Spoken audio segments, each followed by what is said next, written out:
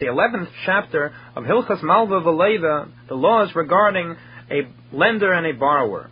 Today's Perek contains 11 halachas and deals with the difference between an oral loan and one done with a document, and various details of how and from what one is able to collect this loan. Perek Achadasar, the 11th chapter, halacha Aleph. In this halacha, the Rambam gives a general difference between a written loan and an oral loan. Halacha Aleph. If one person lends another in front of witnesses, or he tells the witnesses, that you can be witnesses against me, that I owe this person a manna. Or he tells the witnesses that you are my witnesses, that I owe him one manna. In any of these cases, where he appoints the witnesses with such an expression, zu nikras milva al peh, this is called an oral loan. And the law is that when it comes time for the borrower to repay, he does not need witnesses present. The law of the Talmud is that if someone lends with witnesses, he need not return with witnesses. He can return the loan even should there be no witnesses. Only if there is a document, the shtar, which has been written, only then must there be witnesses to testify to the return. But since in any of these cases it's a milva al peh, he need not return it in the presence of witnesses. Therefore, should a dispute erupt later on, if afterwards the borrower should claim that he has paid it back, nishba hefes v'niftar, he merely takes a rabbinic oath and then is exempt from repayment. That since he did not need to repay in the presence of witnesses, we believe him with his claim that he paid back already. However, since there is a claim against him, just as in any other case where there is a direct contradiction between the claimants, the law is that an oath must be taken by rabbinic decree. So since he has been accused not of having paid back, he must take an oath by rabbinic decree to deny it. Since he is a kefer hakol, he is completely denying the claim against him, he takes an oath by rabbinic decree and need not pay. But when the loan is with a document, the borrower is required to repay in the presence of witnesses. And therefore, if when the lender brings his document for collection and the borrower claims that he has already paid it back, we do not believe him. That since he should have done it in the presence of witnesses and he has no witnesses to produce, he is not believed. Because otherwise, what is the lender doing still holding on to the document? If he already would have repaid the debt, the document would be returned to him. Therefore we tell him, he is not believed. But we tell him, either bring witnesses that you've paid, or else stand up and pay back this that you owe. And since there is this great difference between an oral and a written loan, therefore, someone that tells witnesses, that you should be my witnesses that I owe this person a manna, are they allowed to write down what they have been told? They are not allowed to write down their testimony and give this to the lender, to give him a document. In order that they should not convert what was really an oral loan to edus b'shtar, to giving testimony on a document. Because if they give it on a document, later on, the malveh, the lender, will be able to collect even if the borrower says paraiti, which he should not be able to do since it was really only an oral law. He did not tell them to write it down on a document. Therefore, they are forbidden from writing it down in a document until the borrower tells them specifically, write a document, sign it, and give it to him, give it to the lender. And even if he told them all of these things, they should write it, sign it, and give it over. Nevertheless, that they are still required to consult in the borrower after they have signed this document, and only after that can they give the document over to the lender. That although he asked them to write a document and even to give it over to the lender. Nevertheless, they must ask first, because perhaps he never really borrowed the money. Let's say that he did not tell the witnesses specifically to write a document, but he did an act of kinyan. Kinyan, as is normally referred to, is referring to kinyan sudar or kinyan chlipin, that the two parties involved pick up a garment or something of this sort to show official agreement for the transaction. And in this case, if there should have been a kinyan from one hand to the other, meaning that they did such a kinyan sudar that one owes the other a mana, so witnesses to this kinyan are allowed to write down and give the document over to the lender, even if the borrower did not tell them to write it down. Why? That regular case of kinyan means that the person wanted it written down. And they don't even have to consult him before they give it over. That when one makes a kinyan, there is nothing to be done afterwards. The kinyan already makes the obligation to repay. And this is even stronger in a way than writing a document. Therefore, they do not even need to consult with the borrower before they give the document to the lender. Halacha Beis. In this and the following halacha, the Rambam will define exactly when a loan is called b'shtar with a document and when it is called Baal Peh, an oral one. Leivish akosav shtar b'ksav yodeh. A borrower who wrote a document with his own handwriting, and he wrote that I, giving his name, owe you, writing down the lender, a certain amount of money. However, no witnesses sign on the document, which of course would definitely make it a milah b'shtar. However, although they do not sign, beheid by edim unosnu l'malveh, the witnesses testify that he actually did borrow the money, and then the document is given to the malveh, to the lender. So over here, do we call it an oral one since the witnesses did not sign the document, or do we call it a loan with a shtar since they are testifying to the truth of what's in the document? Harei zeh shtar kosher. This is a valid document, says the Rambam, and it's called a milveh b'shtar. V'kein, and so too, in kosav shtar, apal pisha ein ba'edim. So too, if he wrote a document and witnesses do not sign in the document, and so too there were no witnesses for the transaction. To begin with, there were no witnesses. However, the document was given to the lender in front of witnesses. There were only witnesses, in other words, on the transfer of this document. When the borrower gives it to the lender, this is also called a loan by document. However, this is only if it was written in such a way that it could not be forged, such as a permanent ink or the sort of written on a surface where a forgery would be recognized. And so too, the witnesses that it is given over in front of must read the content of the document. And there are some of the Ge'anim who ruled more strictly that the borrower is required to tell the witnesses who are witnessing the transfer of this document, sign and testify that it was handed over in front of you. In other words, that the witnesses must not only witness that it is transferred, but the witnesses must also write and sign another document testifying to the fact that they witnessed the giving over the document. Halacha Gimel. Let's say the lender produced a document with the handwriting of the borrower saying that he owes money. However, there are no witnesses to this. In this case, even though the Jewish court has already made a definite determination that it is his handwriting, they have not determined that the content of the document is true, that he owes the money, but they have determined that it is his handwriting. This is considered to be an oral agreement, l'chol davar, as far as everything is concerned. And therefore, as we explained in Halacha Aleph, if he claims that he already paid this loan, he must take a rabbinic oath to deny the claim against him, and then he is exempt from further payment. And although we might think that since there is a document, an IOU, in the hands of the lender, we might ask, if you already paid, why is he still holding the document? However, since it is only a weak document without witnesses, it is very possible that he was not makti, did not care about getting the document in return, since it anyway cannot be used to collect. And therefore, we believe his claim and he is exempt after he takes the oath.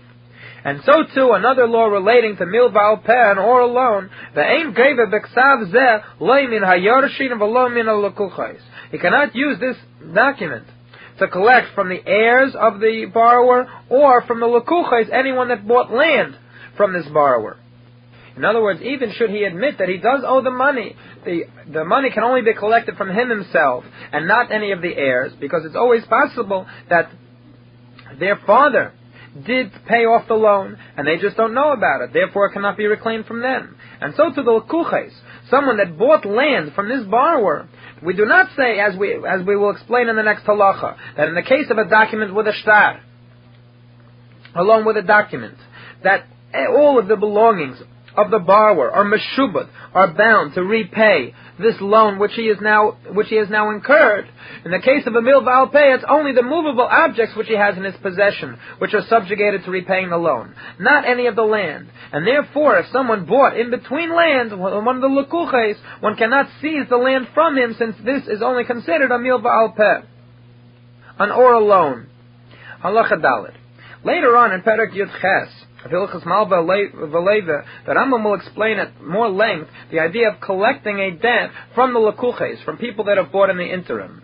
However, here in Halacha Dalet, it will be important to give the basic outlines of this principle, that if Reuven has lent money to Shimon, Shimon's belongings are meshubad, are subjugated to the repayment of this loan. Should Shimon be unable to pay, his belongings can be seized by Reuven in order to cover the payment. Therefore, if someone buys any objects which belong to Shimon, he must realize that these objects have a lien on them, that Reuben could always grab them back, that since he had really no right to buy them in the first place, in the event that Shimon does not repay his loan, Reuben can go directly to Levi, a third party who bought objects such as land from Shimon, and reclaim the object from Shimon. However, this is not in every case. We look and see whether it was possible for the buyer to know that there was a lien, a previous claim on this land or on these objects. And the Lashon HaGemara, yesh lekeil, was there a voice, meaning did everybody know about it? Was everyone capable of finding out that there was previously a lien on this property? Or was it unable for him to find out? In the case where he was able to find out, yesh lekeil, then he is responsible, and he shouldn't have bought it in the first place. However, if it ain't lekeil, he anyway had no way of finding out, we do not penalize him. And as the Rambam now explains, this is the difference between an oral loan and one which is in writing.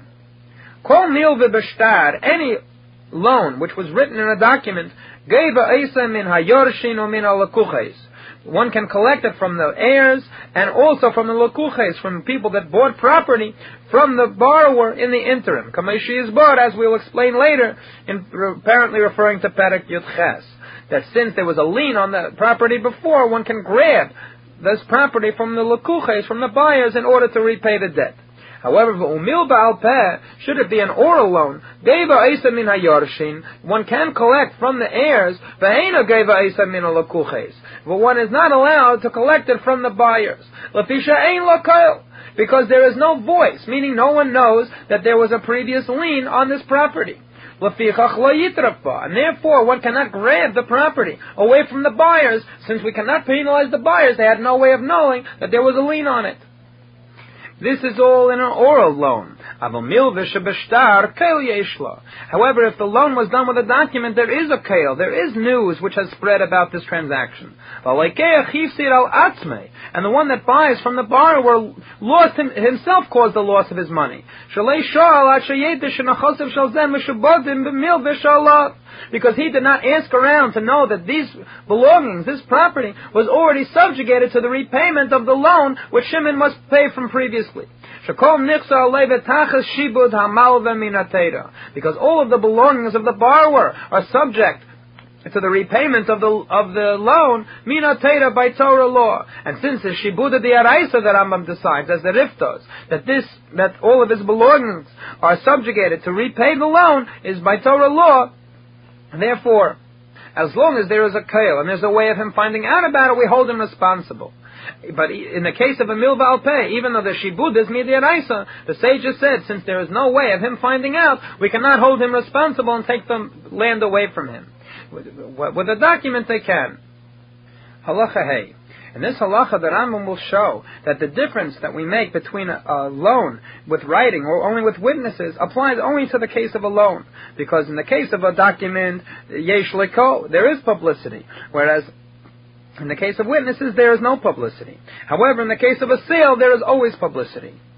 If one sells his field to another person with witnesses, not with a document, and however, the seller previously owed money. Let's say Reuben lent money to Shimon, and then Shimon sold his field to Levi. So when Ameicher Sadeo Be'edim, Shimon sold Levi the field with witnesses. The Yotzes Mitachas Yadeo Lakeach, and then the field was taken away from the buyer Levi by Reuben, since Shimon owed Reuben money, and Reuben's land was Meshubad, subject to the repayment of this loan. Reuben grabs the field away from Levi. So in this case, we want to know, what right does Levi have? When Levi wants to come back to Shimon later on to reclaim his money, and Shimon does not have what to pay him back, is it called an oral agreement between Shimon and Levi since there were only witnesses? Or do we give it the strength of a written agreement and allow him to collect even from land? So the Rambam rules, Afal Pisha Ein Shom Shtar, Beyada Lekeach, even though there is no document in the property of the buyer, Levi has no document, since the whole transaction was only with witnesses. Nevertheless, he is nevertheless allowed to grab away from Shimon's land any land which might have come into the hand of Shimon after this transaction, which is called Mishubodim, land which is Meshubad, to the repayment of Shimon's debts. Should there be any land there, Levi is allowed to take it. Kamoshi Yisbar, as will be explained later on in Perek Chaf Aleph. Why do we allow him? Don't we say, as we said in Halacha Dalet, that if there is no document, Ein Leikol, there's no publicity? So the Rambam says, Shakol HaMeicher B'farhes Yameicher, that a sale is different from a loan. Anyone that sells something sells it publicly. Since he wants people to know about it, he puts out the word, so he'll have plenty of people bidding. V'Kail Yeshlo. And there is already publicity on it. And therefore we hold somebody responsible if they did not know that since Shimon publicized that he wants to sell his field and eventually sold it to Levi, everyone should know that he owes Levi this money. And later on, should Shimon sell something to someone else, he must be aware that Levi is going to come later and grab it away from him, since Shimon has a previous debt.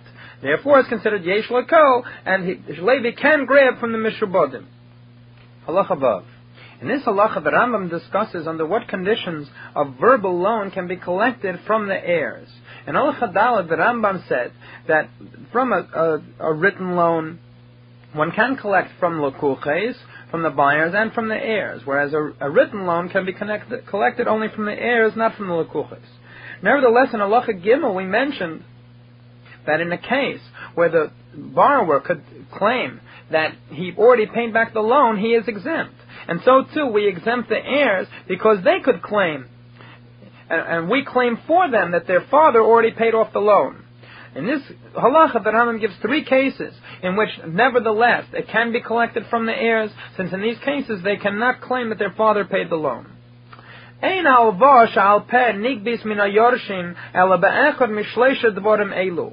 verbal loan can only be collected from the heirs in one of the following 3 ways. First of all,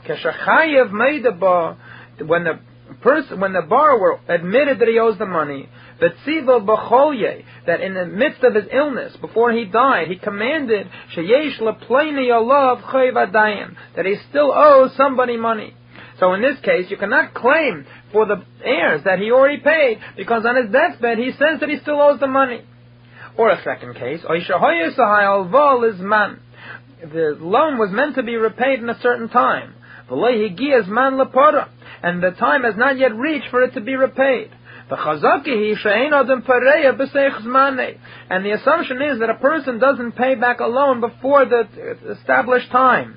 That a person does not pay back a loan early. It's a machlekes in the Gemara, and the Rambam rules that one does not pay. The chazak is one would not pay back a loan early, and therefore we cannot claim that he already paid back, since at the time he died, that time has not yet been reached. And a third case, or Jewish court placed him in nidui, in excommunication, until he pays back the loan, forcing him to pay back. And while he was still under a ban of nidui, he died. And so too in this case, we cannot claim that he already paid back, because obviously he did not, he was still in nidui. So therefore, kol elu geibim min hayorshim b'lei shvua. In any of these three cases, the lender can collect from the heirs without even taking an oath that he has not yet been paid. But in any other cases, that witnesses come to say that the deceased father owed someone money, or that he borrowed the money in front of us. In any of these cases, we do not collect anything from the heir, because perhaps it was repaid. And although the heir does not know that it was repaid, we nevertheless make this claim for him. Because someone that borrowed only with witnesses and without a document does not have to repay in the presence of witnesses. And so too, if the lender produced a handwritten document from their father that he owed money, but there were no witnesses, still he cannot collect anything, as we explained previously in Halacha Gimel. Since the handwriting of their father does not make an amil v'beshtar, it is still considered a verbal obligation. Halacha Zayin. In this halacha, the Rambam will describe whether the loan should be collected from metaltalin, movable objects, or from karka, from land. In Perek Aleph, Halacha Dalet, of Hilchas Malva V'Leva, we explained that in the case of recovering a loan, one should first recover from the metaltalin, the movable objects, before recovering from karka, from land.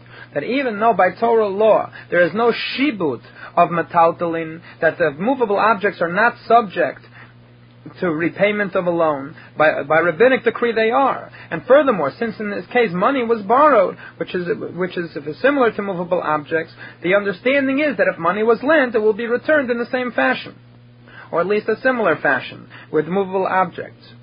If there are no movable objects, however, the money can be collected from land. So Halacha Zayin. The borrower who is unable to pay his loan, and it is now time to recover it, and he has no movable objects, which are preferable, but he does have land. But if it is known to the court that he is concealing his money in other people's hands to make it appear that he has no movable objects, in order that the lender will be forced to reclaim the loan from the land, we force the borrower to sell some of the land, and give the money to the lender. However, if we do not know that he is hiding money, and it appears that he has no movable objects and all he has is land,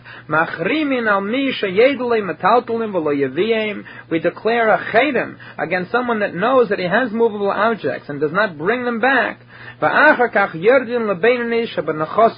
And then we go to the land of medium value which he has, and we take it and sell it in order to pay off the lender. As the seder of collecting from land will be explained in Perek Yud Tes. However, when does this apply that we collect from movable objects?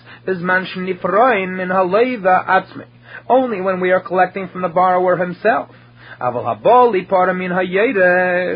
if we are coming to collect from the heirs of the borrower, whether below age or whether grown, we cannot collect from the movable objects. And furthermore, even if these movable objects have not yet come into the hands of the heirs, they have not come into the hands of the estate, since they were in someone else's hands when their father died, even if they were left as a pikodin, as a security by someone else, or it was a loan that someone else has, it was in their hands, nevertheless, even though at the time the father died, it's still in the hands of the one that borrowed money from their father, or a pikodin, security in their hands, and did not go into their estate. Nevertheless, it still is called within the possession of the Yisemim, of the heirs, and one cannot collect from it. And And what is the reason? By Torah law, movable objects are not subject to collection of a debt. Only land is. Therefore, when the borrower was alive, the lender could collect his loan from the movable objects by rabbinic decree. But that's only an arrangement which was made between the lender and borrower. Once the borrower dies, the heirs have no such takana. There is no such law regarding the heirs. What business do they have of their movable objects, which they have now inherited, to the Baal Chayiv, to the lender? That since it is only by Torah law, there is no connection between them, and there was no rabbinic decree regarding the metaltalin, the movable objects of Yisayimim, they have no obligation to pay back from there. And therefore, one cannot collect from the movable objects of the Yisayimim. Halacha ches. But nevertheless, even though they are not obligated to do so, mitzvah ala Yisayimim lifreya cheva aviyah min ha-metaltalin sheiniach. It is nevertheless a mitzvah, a positive thing for the heirs to pay off their father's debt from the movable objects which he left them, not from the movable objects which they themselves have necessarily, that they're not required to do, but from this that they have inherited, it is a mitzvah for them to pay off their father's debt. And this is because of the mitzvah of kibud av, of honoring their father, that it is not proper that they should allow their father to have died without having paid off his loans, and therefore to honor him they should pay it off themselves. However, if the heir does not want to pay the debt, we cannot force him, as the law is that any case where there is a mitzvah, and the Torah tells us explicitly the reward for this mitzvah, such as the case of honoring one's father, that the Chumash says explicitly that one is rewarded by long days. In such a case, the Jewish court does not force him to fulfill the mitzvah. Since he's already promised a reward, we shouldn't have to force him. And so too in this case, if he does not want to honor his father, we don't force him to do it. However, if the lender grabbed some of these movable objects before the borrower died, he is allowed to collect from them.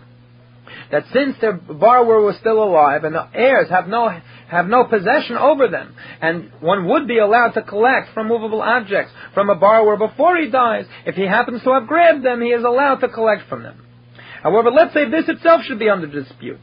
That the lender claims he grabbed it away before he died. And the heir claims that it was grabbed after the father died, and since it was grabbed later, it really belonged to him, it belonged to the heir. It is a requirement of the heir to bring a proof that it was grabbed after the father died. And if not, if there is no proof, the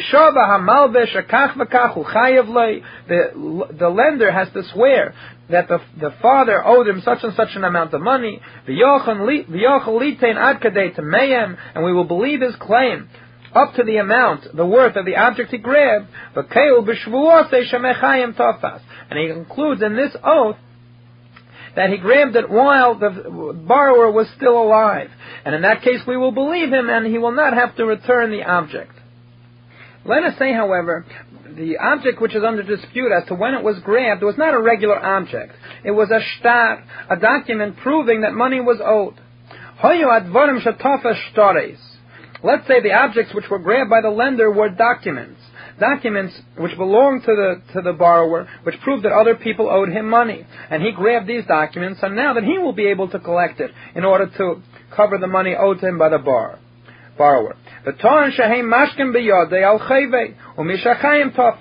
And the lender claims that it was a mashkan, that these documents were given to him as security for the loan, and that he grabbed them when the borrower was still alive. And the law is, as we explained in Perek Gimel, halacha hey of these halachas, that a mashkan, security, does not get handed over to the heirs in the event that the borrower dies. And he claims that this was a mashkan. In this case, it is not the requirement, the onus of proof is not on the heir. Over here, the onus of proof is on the lender to prove that he grabbed it when the borrower was still alive. And in this case, if he is unable to prove it, he must give these documents back to the heirs. Why? Because this is not the regular case of grabbing an object.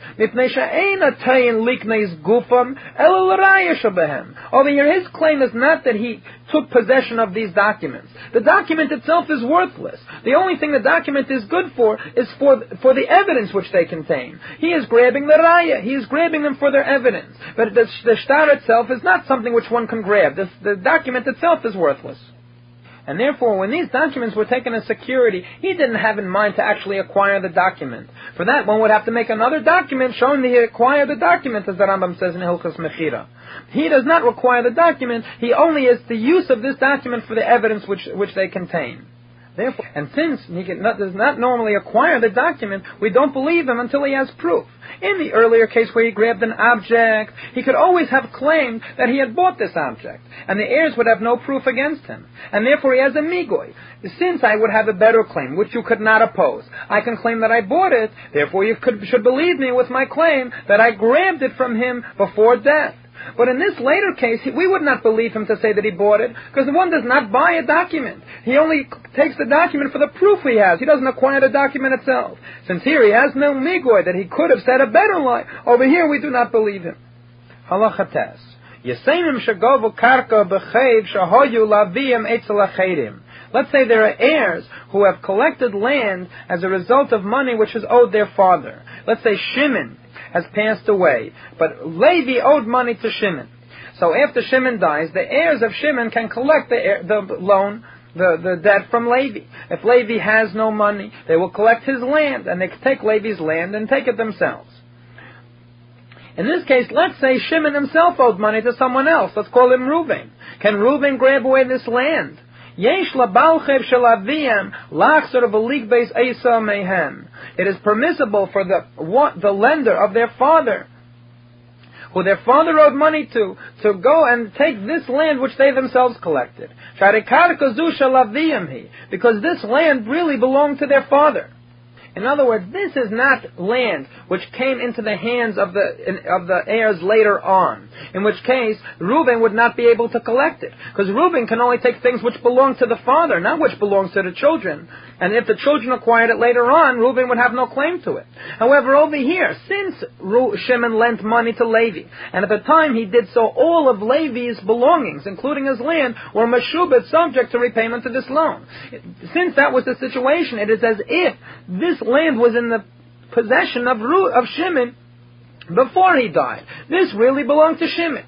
Since it really belonged to Shimon, it was also meshubet. It was also subject for Reuben to collect from it. And even though the Yesemim, the heirs, only take it after their father died, nevertheless, this land did not really belong to Levi. It really belonged to their father Shimon. Since it belonged to their father, he is allowed to collect it, since Shimon's land is subject to the repayment of Reuben's loan. Halacha Yud. This interesting halacha is based on the statement in Halacha Zayin, that one is allowed to collect from the heirs, from the orphans, only from land and not from movable objects. Reuven shemachar sada l'Shimon b'achrayas. Reuven sold a field to Shimon, and he took responsibility, took achrayas on the field. Meaning that if Reuven should owe somebody money, and the person comes to Reuven to collect, and Reuven has no land, and the person grabs the field away from Shimon, then Reuven is responsible to pay for this loss of Shimon and responsible to return his money. So Shimon now has the field, but he does not pay right away. V'zok of Shimon's mei asad alav milva l'Reuven. And Shimon converted the price he must pay for the field as a loan. He owes the money to Reuven. And before he pays, umeis Reuven. Reuven dies. And now, the heirs are in charge of the estate. Uba balchev shel Reuven. And along comes the one that Reuven owes money to, and evidently Reuven did not have any land. And the Balchev, the one that Reuven owes money to, has no land to collect his debt from. And now that the heirs are in control of the estate, he cannot collect from the movable objects. So therefore they come to the next person on the list, Litreif Mishimon Hasada, to take away the field from Shimon. Now Shimon could give back the field, and then demand the money from the Yesemim, from the orphans. But Shimon wishes to keep this field. So what does Shimon do? He figures that he has not yet paid for the field. So therefore, Ufisei Shimon b'mois v'halachle. So Shimon satisfied this Reuven's debtor by giving him money. Since anyway he had money which Reuven owed him. So instead of taking the field, Shimon just gives the money that he would have paid Reuven for the field, and he gives it to the one Reuven owes money to. So Shimon is now happy. He has his field, and he's paid the money instead of to Reuben, but to the one Reuben owes money to. So he figures he doesn't owe the orphans anything anymore. However, this doesn't work. Hadin Naisen, the law is that the heirs of Reuben's estate are allowed to come and claim the loan which is owed to their father Reuben. Why? Shouldn't it be that Shimon is released from his debt since he has paid off the one Reuben owes money to? So the Rambam says, no. Shahari Ein Mishubendes Lavalchiv Shel Reuben.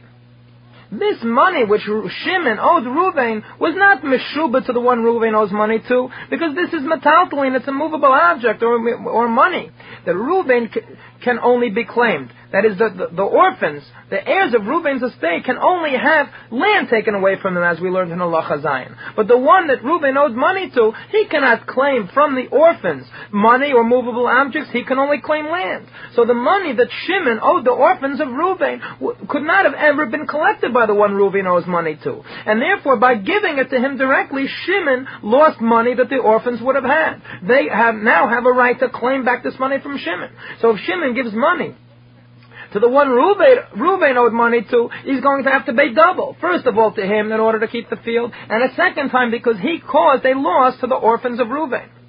Lafichach, therefore, there's still a way out for Shimon.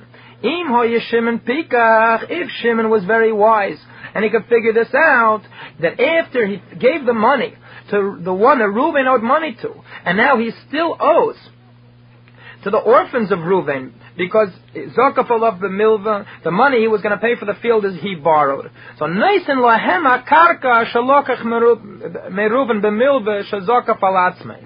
He should give the land which he bought from Reuben originally, with the loan, with the money he owes, he should give the actual land to the orphans. He could give this land, he could give other land as well. But let him give the land to the orphans. What does he gain by this? Although it seems he's paying double. He gave the money to the one Reuben owed money to. And now that he gave land as a gift to the orphans, he has nothing. However, we must remember that Reuben sold Shimon the field with achrayas, that he took responsibility that if Shimon would get harmed as a result of a Baal Chai for somebody Reuben owed money for, Reuben will replace his money. Therefore now, he can claim this. Just like the one Reuben owed money to could collect from land, Shimon is also somebody that Reuben owes money to, because Reuben took achrayas for this field. Shimon now is owed money for the field because he had to pay Reuben's Baal Chai, because Reuben's Baal Chai was going to take the field. And therefore Shimon gave him money so he wouldn't take the field. Reuben now owns Shimon that money. Or rather, the Yusaynim, the orphans of Reuben, own this money. Now, although Shimon could not collect money, Shimon is allowed to collect land, because the land you could collect from the orphans. So therefore, now that Shimon gave the orphans the land, now he can take it away in exchange for the money that Reuben now owes him. He can now take the land away from them. In exchange for the money which he had to give to the one Reuben owed money to, in order that he should not take the field away from Shimon. Why is he allowed to take this land away from the orphans of Reuben? He bought this field with achrayas from Reuben. Reuben took responsibility that if Shimon would end up losing money because of money that Reuben owed, that Reuben will replace the money. This responsibility is passed over to the orphans. And although Shimon would not be able to collect it from money, he is able to collect it from land. So all he does is give that land which he has to the orphans of Reuben, and then he can grab it away, since he bought the field with achrayas. And now the final halacha of the Perek, halacha Yud Aleph. Up until now, the Rambam has given us the law, according to the Gemara, that one cannot collect movable objects from the heirs, from the orphans. However, in the times of the Ga'anim, this was changed. It has already been an established law by the later Ga'anim, that someone that is owed money is allowed to collect not only from the land of the heirs, but even from movable objects. That since most people were dealing with movable objects instead of land, that people were depending on movable objects, metaltalin, in order to have their loans repaid. And therefore they extended this even to Yorshim. And this is the law, the way it is judged by the Jewish people in every court in the world. However, in one place they went even beyond this. But in the west, apparently referring to North Africa, which is west of the land of Israel,